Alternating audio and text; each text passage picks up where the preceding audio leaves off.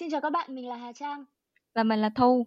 Chào mừng các bạn đã đến với podcast của She Grows, cộng đồng dành cho các cô gái trên hành trình phát triển bản thân và theo đuổi ước mơ của mình.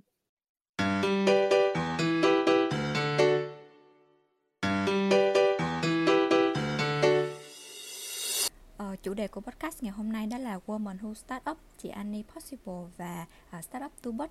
Giới thiệu sơ qua cho các bạn được biết về background của chị Annie. Chị Annie hiện tại đang là co-founder của Tubus.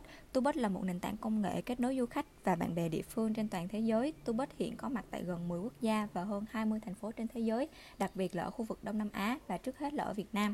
Bên cạnh đó thì chị Annie còn là cựu sinh viên của trường đại học báo chí tuyên truyền. Chị có theo học master về chuyên ngành International Event Management tại Đại học Manchester ở Anh. Đầu tiên thì chào chị, cảm ơn chị đã đến với podcast của She Grows. Mình có thể giới thiệu một chút về bản thân nhé. Xin chào She Grows, xin chào Thu và xin chào Trang. Mình là Annie Vũ Thị Thái An và mình là cựu sinh viên của trường đại học Học viện Báo chí Tuyên truyền và cũng là cựu sinh viên của trường Manchester Metropolitan của Anh về ngành quản lý sự kiện quốc tế. Và hiện tại bây giờ thì mình đang là CEO và co-founder của Tubus, một nền tảng công nghệ kết nối giữa khách du lịch và người hướng dẫn viên bản địa tại Việt Nam. Dạ, chào chị Annie, cảm ơn chị Annie rất là nhiều vì đã dành thời gian cho podcast của She Grows. Thì đầu tiên đến với lại podcast của She Grows, chị có thể chia sẻ thêm một chút về cái startup Tubus hiện tại của mình được không ạ? Tubus hiện tại thì Tubus là một nền tảng công nghệ như mình vừa nói, đấy là để dành cho kết nối giữa người hướng dẫn viên bản địa và người đi du lịch. Và thường thì chúng ta, những người du lịch đến Việt Nam ấy, họ sẽ cần một người bạn bản địa. Người bạn đó không chỉ là một hướng dẫn viên bình thường mà họ còn am hiểu rất nhiều những khía cạnh của cuộc sống, như là rất là giỏi về ngôn ngữ, để những cái người đấy có thể là đảm một vai trò như một personal assistant, hoặc là một interpreter, hoặc là một translator, tùy vào những mục đích cũng như là những cách dùng hay là những yêu cầu của khách hàng, là những người du lịch hoặc là những người đến Việt Nam để làm việc. Thì hiện tại bây giờ thì thời kỳ Covid cũng có ảnh hưởng đến nền du lịch nước nhà cũng rất là nhiều. Tuy nhiên là Phương Mất cũng rất là Dạ. may mắn nhận được sự ủng hộ của những người Việt Nam đi du lịch tại Việt Nam ở một số vùng miền có mang tính trải nghiệm cao, như là Bắc Ninh này, Hà Giang này, Tây Nguyên, rồi kể cả Quy Nhơn, thì cũng được rất nhiều những anh chị người Việt ủng hộ cho Tubus. Và cộng đồng expat ở Việt Nam cũng rất là lớn, và đặc biệt là người Hàn Quốc và người Nhật Bản, cho nên là họ cũng sử dụng Tubus cũng khá là nhiều trong thời gian dịch Covid này, nên là rất may mắn là một trong những travel tech startup mà không đóng băng trong mùa dịch vừa qua. Vâng, cảm ơn chị. Thì động lực nào đã giúp chị start up Tubus? Ví dụ như là ý tưởng từ đâu này, động lực nào và vì sao mà chị lại chọn ngành du lịch? Tubus là Tubus không phải sinh ra là một ý tưởng, từ một ý tưởng chỉ ngồi quán cà phê rồi nghĩ ra, hay là làm một hành động gì đấy mà nghĩ ra ý tưởng đấy. Dạ. Tubus là một chuỗi, để có được một cái ý tưởng của Tubus, nó là một chuỗi những sự kiện đã xảy ra trong cuộc sống của mình từ lúc mà năm mình 20 tuổi.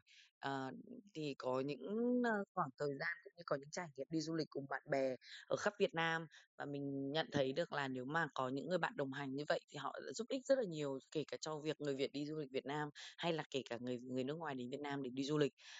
Rồi sang mình đi du lịch ở châu Âu khá là nhiều lần, và mình cũng gặp những cái những khó khăn cản trở về phương tiện ngôn ngữ cũng như là văn hóa, cũng như là khi đến nước bạn thì không biết đi đường nào, thì mình cũng cần một người bạn bản địa, và mình luôn luôn tìm kiếm một người bạn bản địa khi mình đến bất kỳ một quốc gia nào đó. Thì chính vì những sự kiện như vậy nó đắp nối lại thì làm cho mình ngồi xuống với bạn bè, với những cái co-founder của mình, và nghĩ rằng là và đưa chủ đề này ra để mà mình suy nghĩ bàn bạc. Và sau những quá trình gọi là nghiên cứu thị trường, market research về ở thị trường ở Anh Quốc hay là thị trường ở Việt Nam, thì đều thấy rằng là có một cái phần này người ta đang chưa chưa có nhiều những sản phẩm, hay là chưa có nhiều những dịch vụ ưu tiên, những sản phẩm những dịch vụ liên quan đến kết nối con người với con người trong quá trình đi du lịch, cho nên là Tubus mới ra đời từ đó. Dạ vâng. Vậy thì khi mà mới ra trường thì chị có nghĩ là mình sẽ làm khởi nghiệp không? Thật ra là khi mới ra trường ở Học viện Báo chí Tuyên truyền thì mình chỉ muốn là làm một cái gì đó để thay đổi thế giới thôi. Thay đổi thế giới có nghĩa rằng là, lúc đấy là mình đang học PR, tức là học quan hệ công chúng. Ừm, Thì, lúc vào học quan hệ công chúng thì lúc nào cũng nghĩ rằng là, đây là một cái công cụ để mình có thể đưa ra những cái thông điệp tốt, hay và mới cho thế giới và mình sẽ thay đổi thế giới từ một cách nào đó. Xong đấy rồi, cũng làm rất là nhiều công việc, làm cho những công ty, cũng có làm cho founding team của một công ty về PR truyền thông. Và qua đấy cũng ừm, làm được rất nhiều những kế hoạch truyền thông như kiểu là Earth Hour, rồi những, hành trình xanh, vân vân, là những cái chiến dịch truyền thông mà cũng mang tính thay đổi nhận thức, của con người.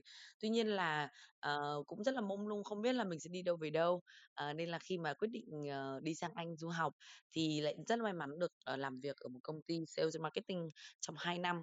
Và công ty đó cũng có rất nhiều những khóa training, đào tạo giúp cho mình có được thêm những cái kỹ năng liên quan đến entrepreneurship, những kỹ năng quản lý, những kỹ năng để có thể phát triển một cái công ty riêng của chính mình.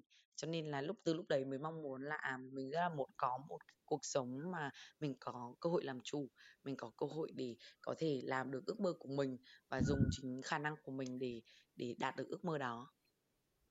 vậy thì là ý định khởi nghiệp đến với chị là, sau khi mà chị đi du học Anh về, đúng không ạ? Ý định khởi nghiệp thì, thật ra thì có vẻ như là nó cũng đang được nung nấu từ rất là lâu rồi. Bởi vì là từ À, trước khi đi du học thì, ở đâu đó trong mình cũng có một cái ý ý định là muốn thay đổi thế giới, muốn thay đổi nhận thức con người bằng một cách nào đó. Thì đấy cũng là một cái, nó chưa thành hình là một công ty khởi nghiệp thôi, nhưng mà nó cũng là đã có rất nhiều những suy nghĩ như vậy rồi. Thì mình nghĩ là cái việc mà đi du học hay là việc được tiếp xúc với những người lớn hơn, những, người giỏi hơn mình là cũng chỉ là một cái động lực để mình, thúc đẩy cái ý định là mình sẽ khởi nghiệp, mình sẽ làm một cái gì đó thôi. dạ vâng, vâng. Dạ, dạ vâng. Thì, như chị mới chia sẻ thì, trước đây thì chị cũng từng làm PR truyền thông, rồi sau đó em cũng có được biết là chị làm về mảng, business development, nữa. Thì em thấy cái việc mà làm startup với cái việc mà đi làm PR truyền thông cũng như làm business development nó rất khác nhau ấy. Thì chị thấy là cái công việc startup hiện tại của chị nó khác với những cái công việc, kiểu, làm thuê trước đây mà chị từng làm như thế nào ạ? Thật ra thì, nó cũng không khác nhau là lắm đâu, bởi vì Ờ, nó đều bắt đầu từ đam mê và dạ, nó đều bắt đầu từ, nó đều process với tinh thần là có trách nhiệm với cái công việc của mình làm. Thì khi đó thì mình cảm thấy là cái công việc của mình lúc nào nó cũng rất là tràn trề và, ừm, đi làm cho là dù làm thuê, làm ở một PR firm, làm công việc là quan hệ công chúng đi chăng nữa, hay là làm event, làm sự kiện ấy, thì nó cũng là bắt đầu từ những cái công việc như đấy và, vẫn luôn luôn cảm giác là mình lúc nào cũng là có trách nhiệm và mình phải làm cái công việc này đến nơi đến chốn. Thì có nghĩa rằng là đấy cũng giống như là một một một người chủ doanh nghiệp, bây giờ cũng thế thôi. Một người chủ doanh nghiệp thì còn có nhiều trách nhiệm hơn nữa là phải trả lương, rồi phải làm được mang đến rất dạ, nhiều giá trị cho xã hội, rồi giá trị cho, cộng đồng, rồi vân vân, vân vân. Thì cái việc, đi làm thuê thì cái gánh nặng người ta chỉ thấp hơn một chút xíu thôi. Còn khi mà đi làm business development thì thật ra nó cũng tương tự, tức là người ta, lúc đấy là ở Anh và mình đã làm từ một công việc rất là thấp, tức là từ entry level, sau đấy là mình dạ, work up trên một cái career path ừm, của công ty. Thì khi mà đến business development manager thì là, lúc đấy là một công việc quản lý, thì mình đã hiểu rõ được tất cả những công việc ở phía dưới và cảm thấy rằng là mình cũng đóng góp được rất là nhiều, mang đến rất nhiều giá trị khác cho công ty nữa và truyền cái năng lượng cũng như là truyền lửa cho, tinh thần cho các anh em ở trong công ty. Vậy cho nên là, khi mà làm startup ấy, thì đấy cũng là một trong những, gọi là, những mẩu việc rất là quan trọng trong công việc của startup. Đấy là truyền lửa, rồi lên tinh thần, rồi quản lý, rồi, hiểu rất rõ các bạn ở phía dưới làm những công việc gì. Thì tất cả những công việc đấy là đều giúp ích cho mình trong quá trình khởi nghiệp. Dạ vâng. Vậy thì, sau khi mà chị đi du học Anh ấy, thì chị thấy cái việc, du học ngoài những cái kiến thức này, những cái kỹ năng mà mình đã đạt được thì nó đã thay đổi quan điểm của chị, đặc biệt là quan điểm về công việc như thế nào? Quan điểm về công việc, thật ra thì như mình nói đấy là nếu mà cái quan điểm nó thật sự là nó cũng khá giống nhau chứ nó cũng không có gì khác nhau cả. Về công việc thì nó cũng yêu cầu phải có đam mê, phải có tinh thần trách nhiệm, dạ, là cái quan trọng nhất. Và ừm, làm khi mà mình đến việc làm thì mình phải rất là tập trung và mình bỏ ngoài những việc khác mà làm mình sao nhãng và mình tập trung cho cái công việc mình đang làm. thì đi làm thuê hay là đi làm startup thì nó cũng như vậy cả thôi. Dạ, thì em cũng được biết là trước đây chị cũng từng làm event và talent manager đúng không ạ? Sau đấy thì chị chuyển qua hẳn tập trung vào startup tu bút riêng của mình. Thì em thấy đây cũng là một cái quyết định kiểu khá lớn trong hành trình phát triển sự nghiệp của chị ấy. Thì không biết là chị quyết định chuyển hướng như vậy từ khi nào, và trong cái quá trình chuyển hướng như vậy thì có những cái khó khăn hay là những cái trăn trở nào ở thời điểm đó mà chị gặp phải không ạ? Lúc mới về Việt Nam ấy thì cũng rất là may mắn được công ty cũ họ cũng đề nghị là mình quay lại làm, thì vì cái tinh thần với công việc từ trước và mình rất là yêu mến công ty cũ của mình, cho nên là Dạ. mình cũng là một founding team ở trong công ty cũ mà. Trước đây nên là lúc đấy thì cảm giác là rất là tự hào khi được mà đề nghị quay về là làm với cả công ty cũ, về là bên ngành event, bên ngành truyền thông ấy. Thì tức là khi mà quay về công ty cũ thì cảm thấy rất là vui. Và lúc mới về Việt Nam thì chưa có nhiều điều kiện về tài chính để giúp đỡ và tập trung cho mảng chỉ có Tu Bất không thôi. Và Tu Bất lúc đấy thì cũng chỉ là mới rất là nhỏ, và lúc đấy đang từ ý tưởng ở bên Anh sau để đưa về Việt Nam và thực hiện thì nó cũng gặp rất là nhiều những cái khó khăn ở bước ban đầu và chưa có quá nhiều công việc để làm. Thì mình vẫn tập trung về làm event, vì lúc đấy vẫn là đam mê mà vẫn là thích, rất là thích làm event và có rất nhiều kinh nghiệm rồi nên là mình rất là thích. Nhưng mà khi mà Tu Bất đã dần dần, gọi là, lớn lên dần lên và có rất nhiều công việc mà yêu cầu cái sự tập trung của mình hoàn toàn dành cho Tu Bất như một đứa con ấy, thì mình sẵn sàng là mình tập trung hoàn toàn và mình bỏ hết những công việc ở bên ngoài để mình có thể tập trung 100% cho Tu Bất. Và mình nghĩ rằng là việc khởi nghiệp, cái việc mà tập trung được 100% của các cậu founder ngay từ ban đầu nó rất là quan trọng. Và Tu Bất có được cái ngày này hôm nay thì chắc là cũng nhờ đến những cái sự tập trung, những sự toàn tâm toàn ý ngay từ ban đầu của những co-founder.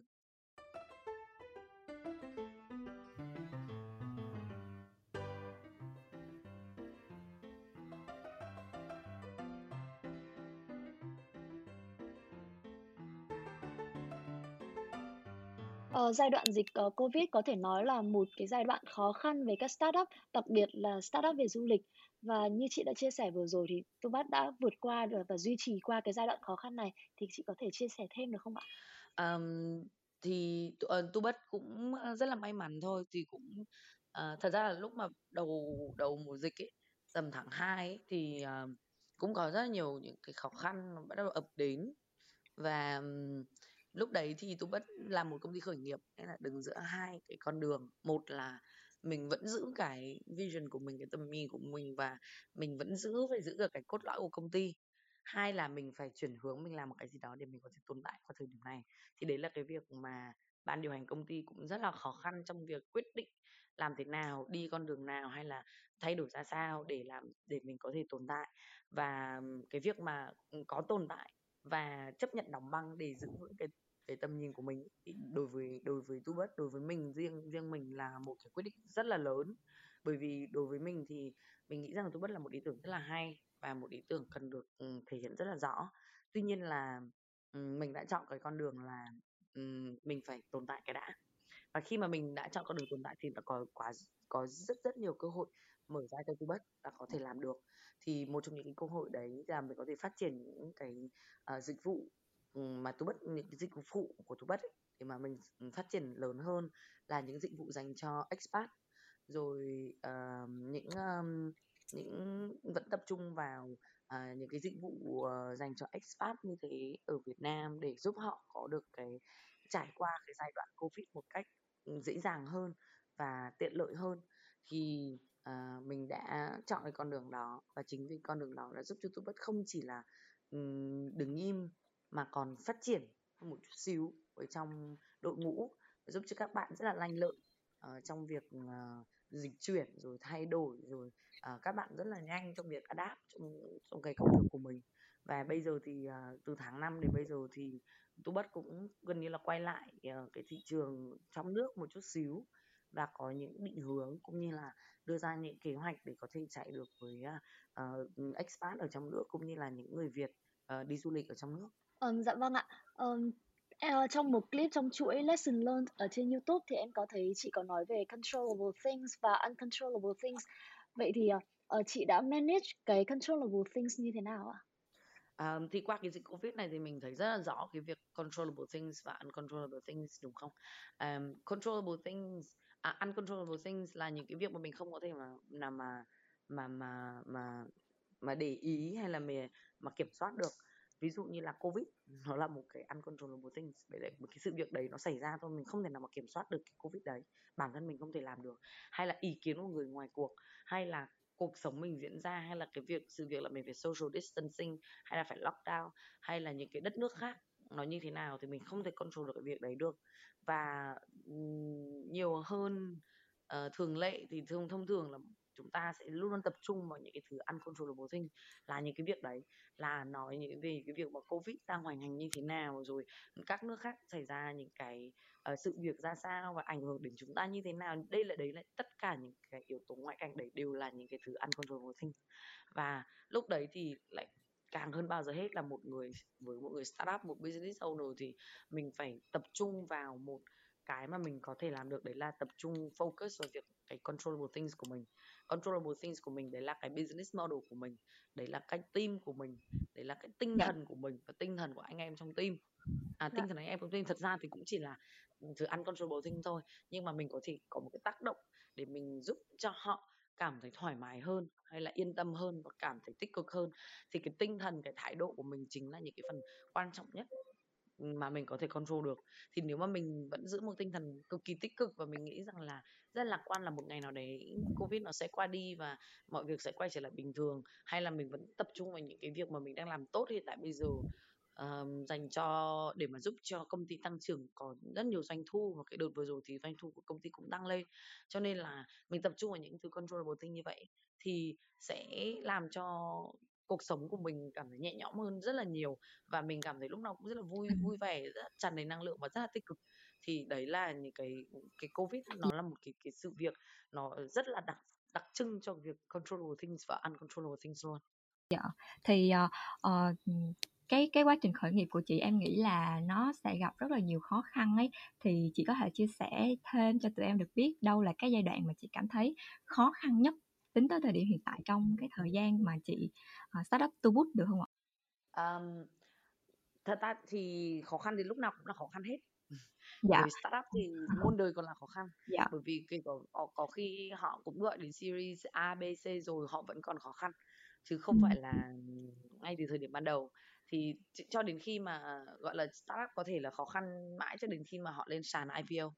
Ờm, Còn lại thì lúc nào họ cũng gặp những khó khăn, có thể là những khó khăn họ sẽ thay đổi.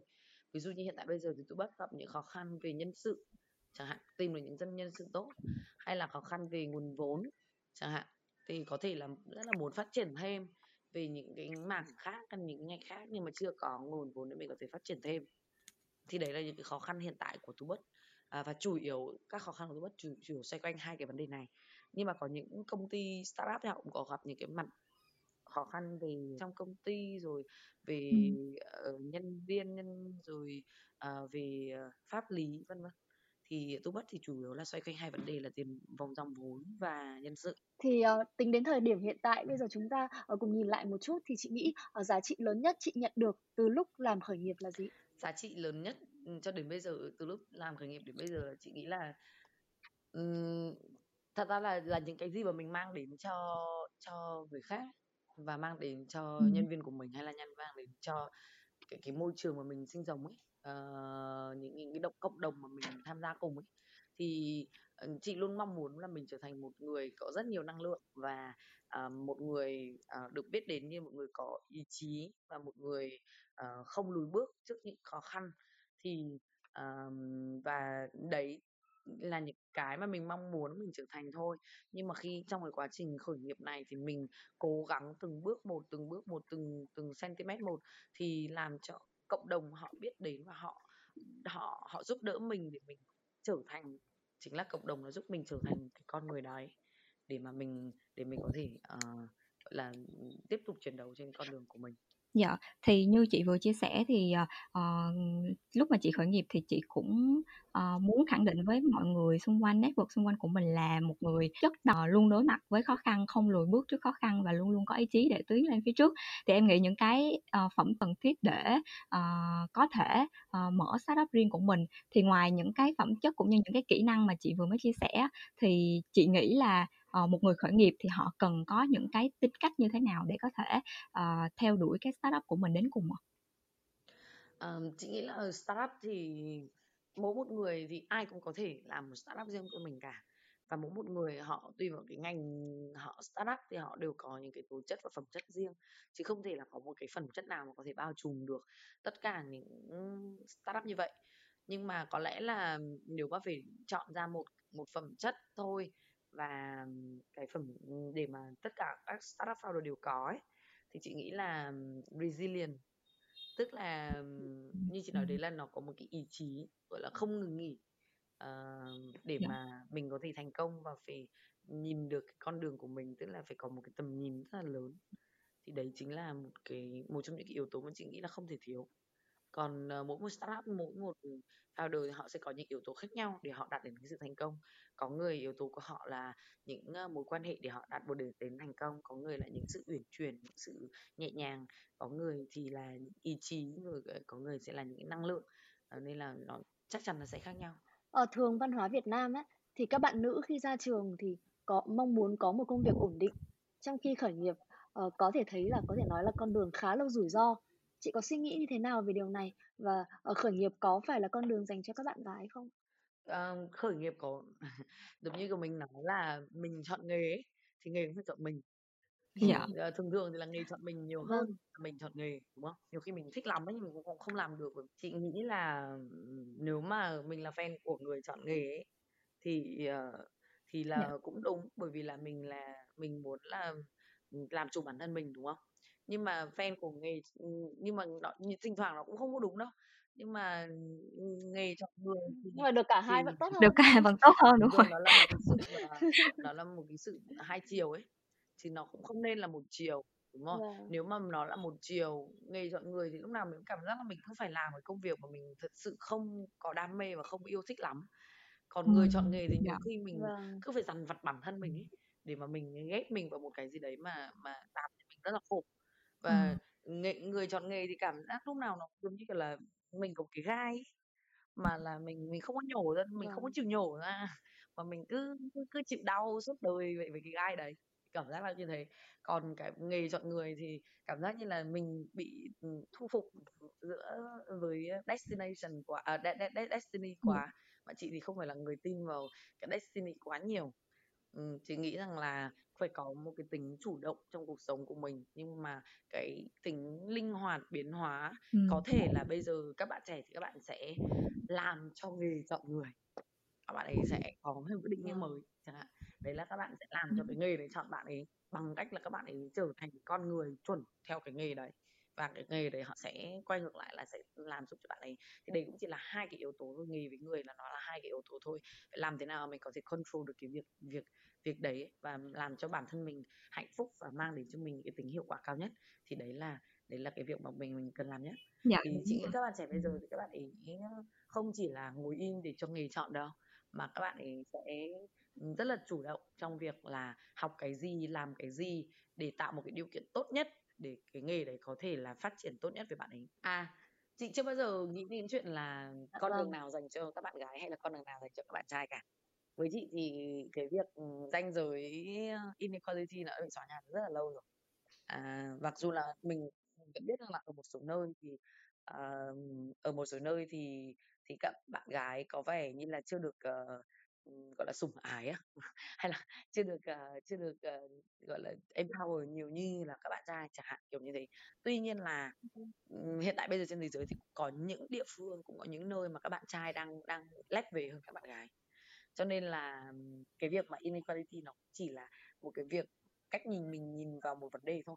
Thì chị chưa bao giờ nghĩ rằng là khởi nghiệp có phải không dành cho các bạn gái, cho các bạn nam. Nhiều khi các bạn gái có vẻ như là dễ khởi nghiệp hơn đấy.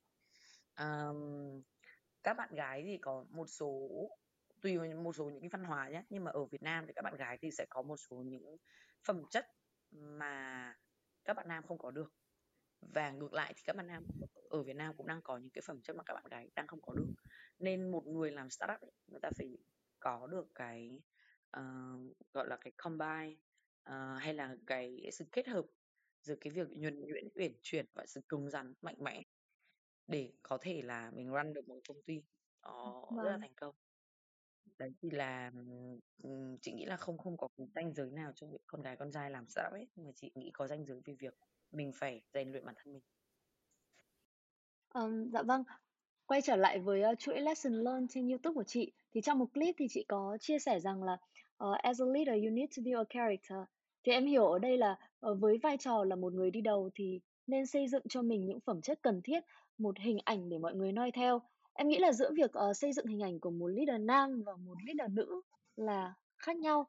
Có những cái khó khăn nào mà chị nghĩ là phái nữ sẽ gặp phải khi xây dựng hình ảnh leader của mình trong môi trường Không, startup không? đã là leader thì mình nghĩ là người ta phải có một cái hình ảnh leader tốt, cho dù leader đấy là nam hay là nữ.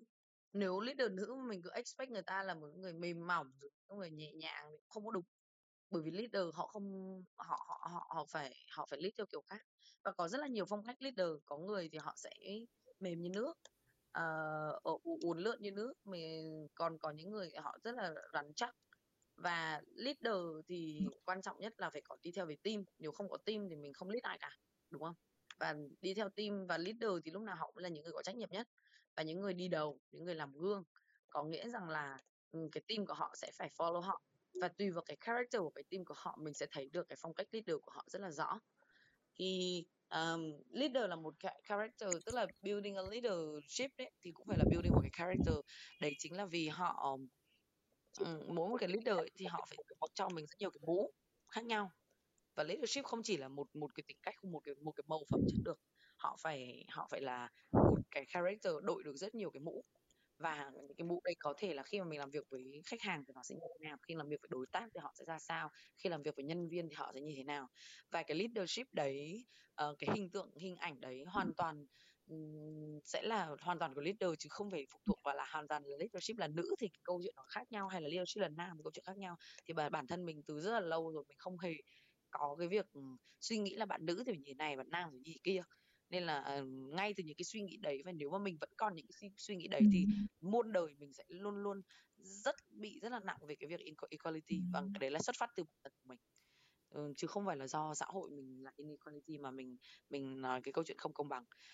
Chỉ vì bản thân của mình nhìn về một người leader, mình đã đánh giá họ là chị này là nữ mà chị này như thế này, hay là anh này là nam mà anh này cư xử như thế này. Thì chính vì mình đánh giá họ như thế, chính vì như thế cho nên là mình mới tạo ra cái sự không công bằng, chứ không phải là vì bản thân người ta là một cái người là một người nữ hay là người nam.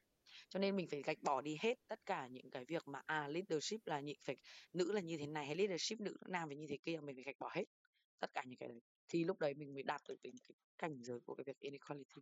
Trước khi kết thúc cái podcast này ấy, chị có lời khuyên nào cho các bạn nữ mới ra trường, các bạn nữ mới đi làm nói chung, cũng như là những cái bạn nữ mà muốn theo đuổi cái con đường khởi nghiệp như chị nói riêng không ạ?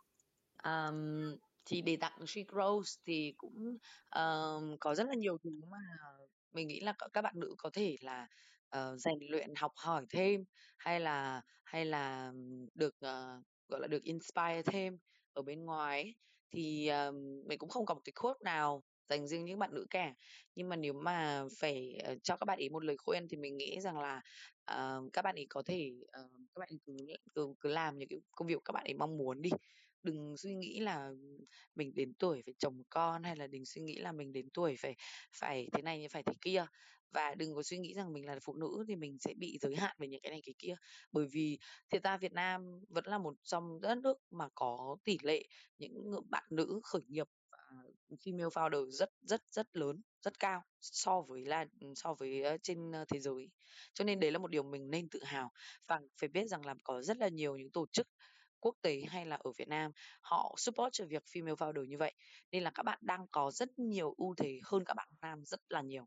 Và nếu mà các bạn không thành công, nếu mà bạn có những cái ưu thế và những cái ưu đãi như vậy thì chắc chắn là các bạn không tốt rồi, đúng không? Cho nên là các bạn, nếu các bạn muốn thành công thì các bạn phải vận dụng những cái ưu thế và ưu tiên đấy, thì các bạn làm cho cái công việc của bạn nhẹ nhàng đi, và có rất nhiều người sẵn sàng giúp đỡ các bạn, chỉ cần các bạn mở lời thôi.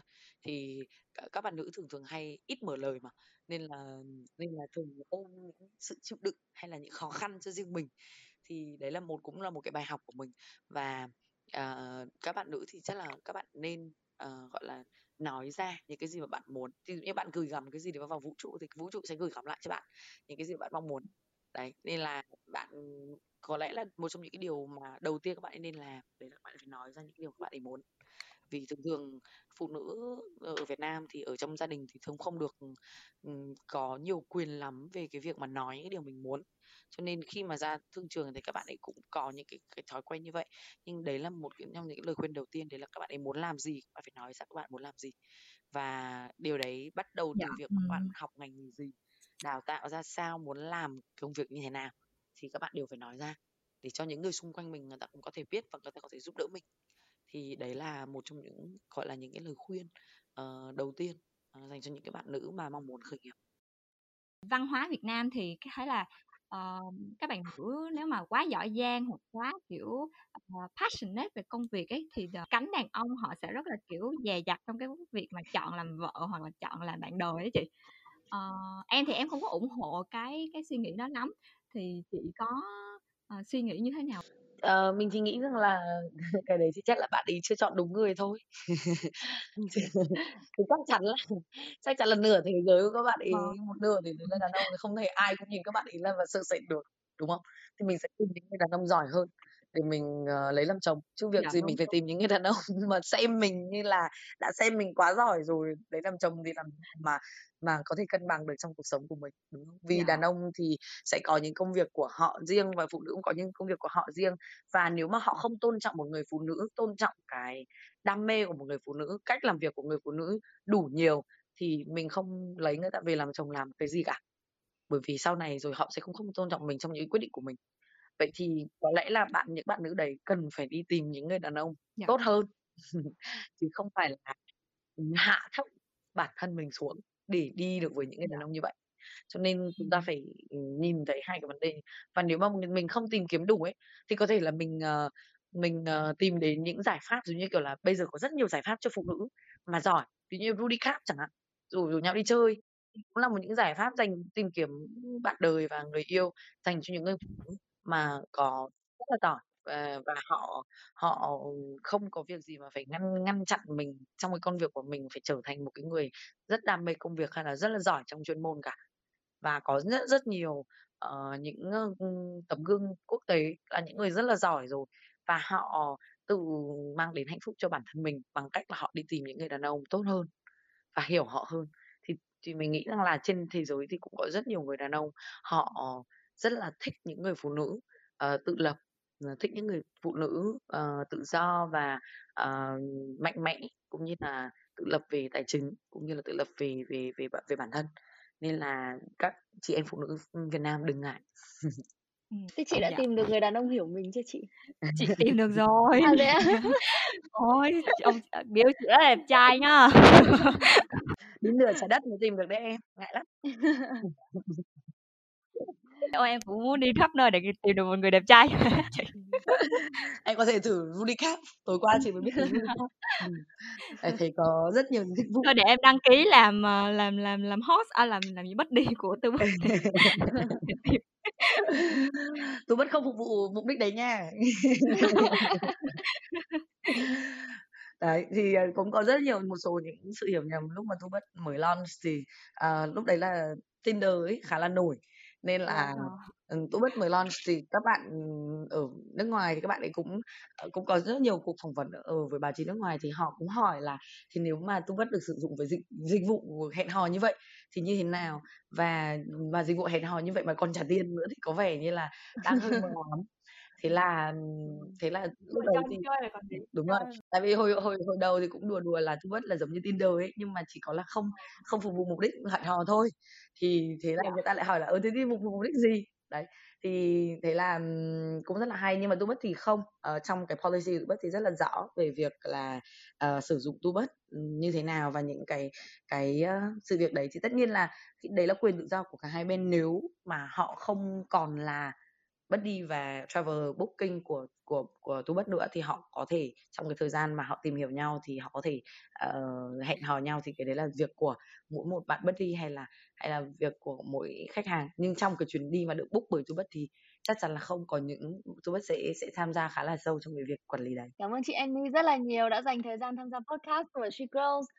Chúc Tubus của mình sẽ phát triển hơn nữa trong tương lai, và chúc chị luôn hạnh phúc, thành công và luôn truyền cảm hứng cho các bạn nữ trên hành trình phát triển bản thân và theo đuổi ước mơ của mình Xin ạ. cảm ơn Sigros, cảm ơn Thu và cảm ơn Trang. Dạ, cảm ơn chị rất nhiều.